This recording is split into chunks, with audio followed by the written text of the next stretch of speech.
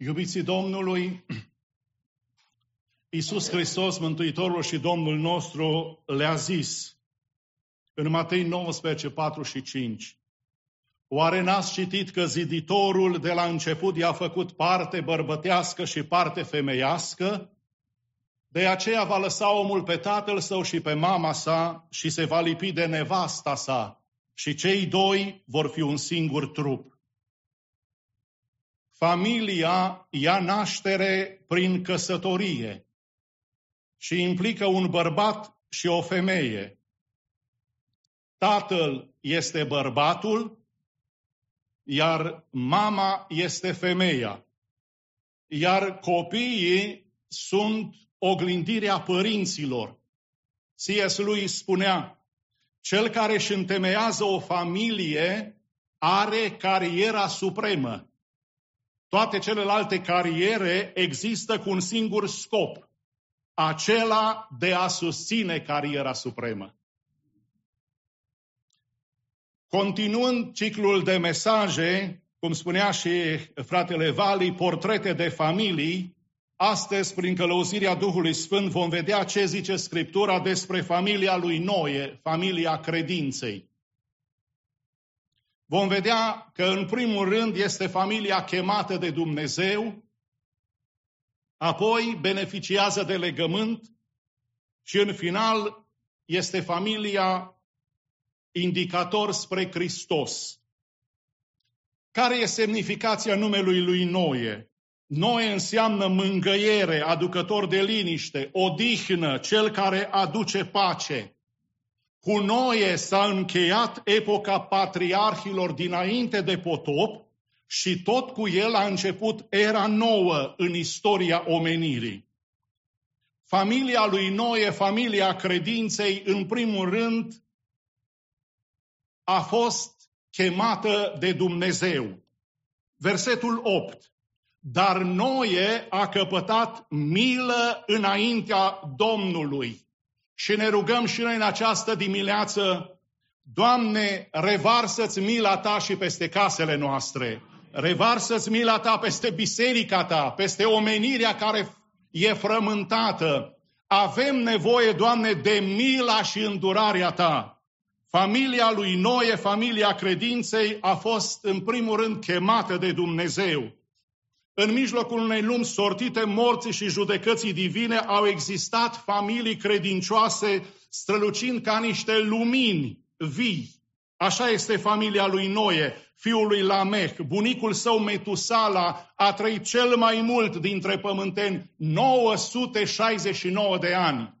Semnificația numelui lui Metusala este acesta: când va muri el, va veni sfârșitul. Și Dumnezeu atât i-a îngăduit și a extins data morții lui Metusala, doar se vor îndrepta pământenii. Și văzând că nu s-a perceput mesajul divin, a intervenit la 969 de ani moartea lui Metusala și când a murit el, a venit sfârșitul. Străbunicul său Enoch a fost răpit la cer. Și la vârsta de 500 de ani, Noe împreună cu soția au avut 3 fii, Sem, Ham și Iafet. S-au căsătorit cu 100 de ani înainte de a avea acești fii. Așa că pe când Noe avea 600 de ani, a început potopul. Au intrat în corabie Noe și fiii lui, toți cu nevestele lor. După potop, Noe a mai trăit 350 de ani. În total, 950 de ani a viețuit pe acest pământ. Misiunea vieții lui a fost să facă o corabie după un plan bine stabilit de Dumnezeu și să intre în ea cu întreaga familie. Grupul Speranță are o cântare binecuvântată: făți o corabie și intră în ea. În corabia salvării, în corabia mântuirii, să vă asigurați că sunteți cu toți ai voștri. În corabia salvării să vă rugați, să postiți și să mijlociți înaintea Domnului și să vă asigurați că sunteți cu toții ai voștri. E drept că au fost acompaniați inclusiv cu câte o pereche de animale din fiecare specie. La porunca divină a construit Noe corabia după macheta arătată de Dumnezeu. și exegeții Bibliei susțin că a lucrat la ea 120 de ani sub ruina și reproșurile celor din jur. John H. Walton, în comentariul cultural istoric al Vechiului Testament, remarcă: arca pe care Noe a construit-o măsura 450 de fiți în lungime, 75 de fiți în lățime și 45 de fiți în adâncime. Arca lui Noe nu a fost proiectată pentru navigare. Nu se menționează nimic despre cârmă sau pânze. Astfel, soarta celor de pe vas era în mâna lui Dumnezeu, cel mai singur loc posibil. Doamne, ne punem familiile, biserica în mâinile Tale, în căușul palmei Tale, Doamne. Acolo avem nevoie de protecție și de călăuzire. Legat de durata potopului, din informațiile primite în Geneza 7:11 și 8:14, se poate deduce că Noe și familia lui au fost în arcă timp de 12 luni și 11 zile. Și acum, un copil îl percepe pe Dumnezeu prin prisma tatălui. Scurt și cuprinzător. În familia lui Noe, Dumnezeu era o prezență reală. Copiii lui știau că tata este prieten cu Dumnezeu și că îl cunoaște. Caracterul și comportamentul lui Noe au reușit să-l facă vizibil copiilor lui pe Dumnezeul cel nevăzut. În jurul lui Noe Dumnezeu era palpabil, își făcea simțită prezența. Noe era sfințit prin umblarea lui cu Dumnezeu. Noe gândea ca Dumnezeu, simțea ca Dumnezeu, era pătruns de valorile lui Dumnezeu. De unde știm asta? Din reacția copiilor lui Noe la vestea pe care le-a adus-o tatăl lor din partea lui Dumnezeu. Ceea ce le-a cerut Dumnezeu nu a fost un lucru ușor, dar reacția copiilor lui Noe și a familiei lui a fost exemplară, pentru că familia credinței este chemată de Dumnezeu. Copiii lui Noe ar fi putut întreba foarte ușor: de ce vrea Dumnezeu, tati, să distrugă lumea aceasta? Dar faptul că ei n-au pus această întrebare și Biblia nu menționează nimic despre aceasta, vorbește de la sine. Înseamnă că Noe le vorbise despre sfințenia lui Dumnezeu, care nu poate să tolereze păcatul, despre dreptatea divină și despre suveranitatea sfințeniei divine. Copiii lui Noe ar fi putut să întrebe: tată, ce este aceea ploaie? Majoritatea comentatorilor cred că până atunci nu căzuse ploaia pe pământ. Ce este acest potop? Știți prea bine, cei care aveți și noi care am avut copii mici, te asaltează cu întrebări. Și nu ai atâtea răspunsuri după câte întrebări au copiii noștri. Doamne, tată, ce este acest potop? Ar fi putut întreba ei. Și tati, cum crezi că vor veni animalele singure, două câte două? Dar copiii lui Noe n-au pus asemenea întrebări, pentru că Noe le spusese că Dumnezeu îi vorbise, iar când Dumnezeu vorbește, omul nu poate să zică decât da și amin. Da și amin. Noe a reușit să transmite copiilor săi credința adevărată. Este omul unui plan divin și omul care ascultă de autoritatea divină. Noe este omul credinței. Vrei să fii și tu astăzi un Noe pentru binecuvântarea copiilor tăi? Căci este scris, Evrei 11:7, prin credință Noe, când a fost înștiințat de Dumnezeu, despre lucrurile care încă nu se vedeau și plin de o teamă sfântă, a făcut un chivot ca să-și scape casa. Prin ea el a osândit lumea și a ajuns moștenitor al neprihănirii care se capătă prin credință. Aceasta e familia credinței, chemată de Dumnezeu. și bunul Dumnezeu să aibă milă de noi și în continuare de noi, casele noastre, de fiii risipitori ai bisericii, pentru că în corabia salvării vrem să fim împreună. Vrem să moștenim viața veșnică împreună. În al doilea rând, familia lui Noe, familia credinței, beneficiază de legământ. Versetul 18. Dar cu tine fac un legământ, să intri în corabie tu și fiii tăi, nevasta ta și nevestele fiilor tăi împreună cu tine. Legământul este o relație bazată pe angajament, care cuprinde promisiuni și obligații. Cele 8 legăminte istorice sunt legământul edenic, legământul cu Adam, legământul cu Noe, legământul cu Avraam, legământul cu Israel, legământul mozaic, legământul Canaanului, legământul cu David și legământul cel nou pe care le vom sărba din nou în această seară. 1 Corinteni 11:25. Acest pahar este legământul cel nou. Să nu lipsiți niciunul la Sfânta Cină în seara aceasta.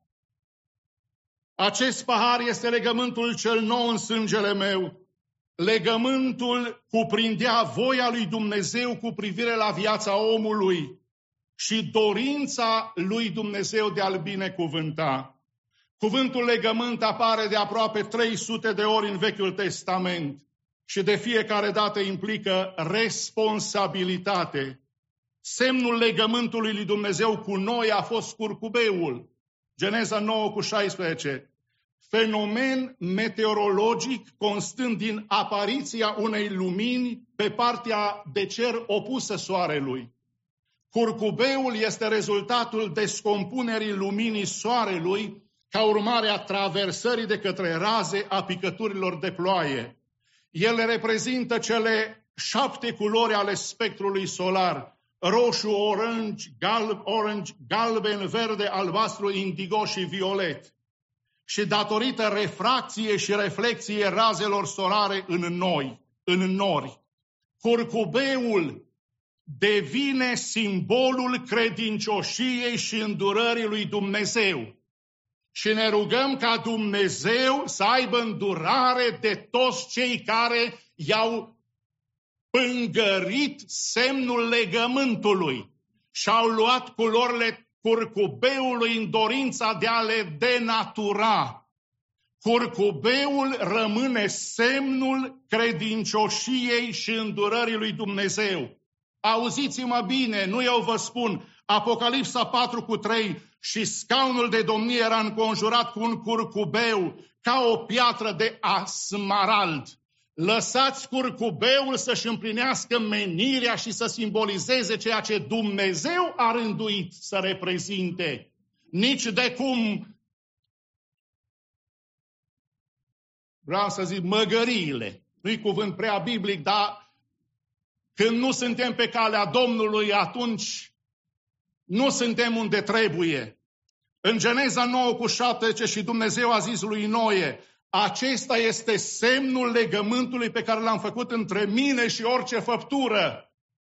În detaliile de prezentare a legământului nu găsim adverbul dacă, așa că acest legământ este unul necondiționat. Legământul lui Dumnezeu cu Noe este ținut în credincioșia lui Dumnezeu. Când nu știi ce să-i spui lui Dumnezeu, spune-i doar atât: Doamne, nu-mi da drumul la mână niciodată.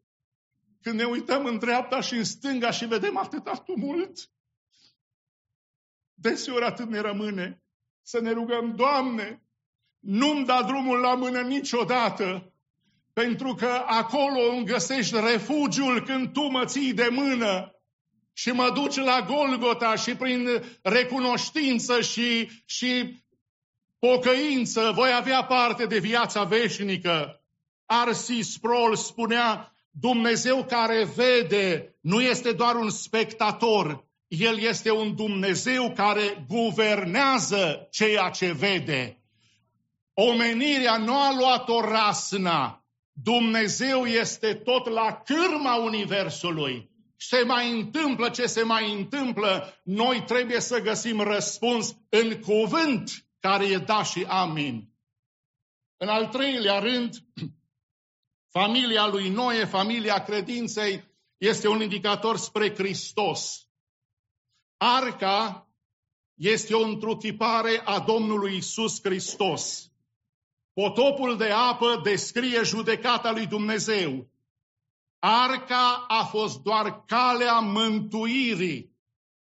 Când a venit potopul, numai cei care au fost în lăuntru au fost salvați. Toți cei care au fost afară au pierit. Deci, Iisus Hristos este singura cale a mântuirii, căci este scris în Fapte 4:12, în nimeni altul nu este mântuire, căci nu este sub cer niciun alt nume dat oamenilor în care trebuie să fim mântuiți. Familia lui Noe, familia credinței, a fost un indicator spre Hristos. Toată cartea Geneza poate fi cuprinsă în 3 cuvinte: generare, degenerare și regenerare. Generare, Geneza 1, degenerare, Geneza 3 și regenerare, Geneza 6:8. Dar Noe a căpătat milă, har înaintea Domnului. Așa după cum familia lui Noe era în siguranță doar în arca salvării, la fel familia ta este în siguranță doar în corabia salvării, la cârmă fiind Hristos, și cu întreaga biserică să spunem: mărit să fie Domnul! Iisus Hristos este inima Bibliei. Într-un fel sau altul este prezentat în fiecare pagină, fie în profeți, fie în imagini simbolice. Sămânța femeii în Geneza 3, pieile animalelor ucise în Geneza 3, sângele jertfei lui Abel, Geneza 4, intrarea în corabia salvării și a siguranței, Geneza 7 cu Noe, jertfa lui Isaac, Geneza 22, ridicarea lui Iosif dintr-o groapă până la tronul Egiptului, Geneza 41. Vrei ca familia ta să fie un indicator spre Hristos? În învățătura rabinică se spune că omul se cunoaște după copiii pe care i-a lăsat în urmă. Prezentul și viitorul bisericii poate fi anticipat în funcție de grija pe care părinții, învățătorii de la Sunday School și biserica o acordă copiilor. Ei sunt cea mai bună investiție a noastră și a cerului, bineînțeles alături de seniori și de toată adunarea. Să ne străduim, să lăsăm în urma noastră copii buni, înțelepți, cinstiți și credincioși. Să-i ajutăm să poartă împărtășit ceea ce învață. Proverbe 22:6. Învață pe copil calea pe care trebuie să o urmeze și când va îmbătrâni nu se va abate de la ea. Ca o aplicație, de 10 ani de zile de când funcționează și slujește Domnului Biserica New Life, în medie am avut 2 binecuvântări, 2 decese și 2 nunți pe an. Anul acesta Dumnezeu a spart rutina. Și anul acesta, frați și surori, de la 2 binecuvântări ca până acum am ajuns la 9 binecuvântări. Mărit să fie Domnul! Așa că investiți și în frații în vârstă, și în noi de generația a doua, dar nu neglijați educația creștină și valorile spirituale pentru tânăra generație. Ei nu sunt doar viitorul, ci trebuie să fie prezentul bisericii. Și încă un aspect. Orice schimbări ar fi, eu vreau să vă asigur că din această biserică nu plec, nici să mă dați afară. Dar decât să rămân eu și să-mi plece copiii nașpa.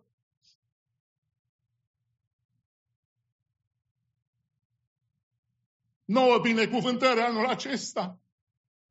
Creați climat necesar. Dar și voi, liderilor, fiți înțelepți pentru a nu întărâta schimbul de replici între generații. Noi vrem să rămânem uniți și uniți să moștenim cerul. În corabia salvării, ce rost să fiu eu și soția mea numai? Și cei dragi ai mei, unde? Maica Tereza spunea: dacă vrei să schimbi lumea, du-te acasă și iubește-ți familia. Fii preot în casa ta, indicator clar spre Hristos. Căci este scris, Evrei 12:2, să ne uităm țintă la căpetenia și desăvârșirea credinței noastre, adică la Isus. Este folosit timpul perfect, care denotă o acțiune de domeniul trecutului, ale cărei efecte se resimt și în prezent. Viața de creștin este ca un maraton, în care nu viteza este esențială, ci rezistența. Pregătirea de alergare cu Isus, antrenamentul alergării cu Isus și scopul alergării cu Isus. Credința este aceea care ne oferă un scop și care ne ajută să biruim. Credința întotdeauna, să știți că este activă. Familia lui Noe, familia credinței, a fost un indicator spre Hristos. Cineva spunea, cu cât cunoști mai mulți și mai bine oamenii, cu atât înțelegi mai bine de ce Noe a încărcat arca mai mult cu animale, că animalele au ascultat, dar oamenii nu. În urmă cu 30 de ani aproximativ, creștinismul era respectat, iar homosexualitatea era disprețuită. Dar acum, homosexualii sunt sărbătoriți, iar Biserica lui Hristos este în mare măsură ridiculizată. Problema este, pentru adevărații urmași ai lui Isus, este că Biblia nu s-a schimbat, ceea ce înseamnă că Dumnezeu este încă împotriva practicii și identității homosexuale. Și astfel, dacă vrem să fim solidari cu Domnul, ne vom afla în contradicție cu cultura predominantă. Domnul să ne ajute familia noastră să fie indicator spre Hristos. În El, în Hristos, ne găsim refugiul și resursele de care avem nevoie în pribegia vieții noastre pe acest pământ. În timp ce echipa de laudă și închinare rog să vină în față, doresc ca să închei cu această rugăciune. Dumnezeu să te binecuvinteze ca și pe Avraam, să fii încrezător ca Noe, să ai răbdarea, să fii blând ca Moise, să ai răbdarea lui Iov, să iubești ca Domnul Isus și să fii om după inima lui Dumnezeu. Ce dar măreț, Isus e Salvatorul. Doamne, te rugăm să faci din familiile Bisericii New Life, familiile noastre, familii ale credinței, chemate de Dumnezeu, beneficiare ale legământului și indicatoare spre Hristos. Domnul Dumnezeu să ne ajute la aceasta. Amin. Vă invit să ne ridicăm cu întreaga adunare și vom încheia prin această cântare binecuvântată legată de această temă a credinței. Credința mea eu o zidesc. Cântați împreună cu noi spre slava cerului.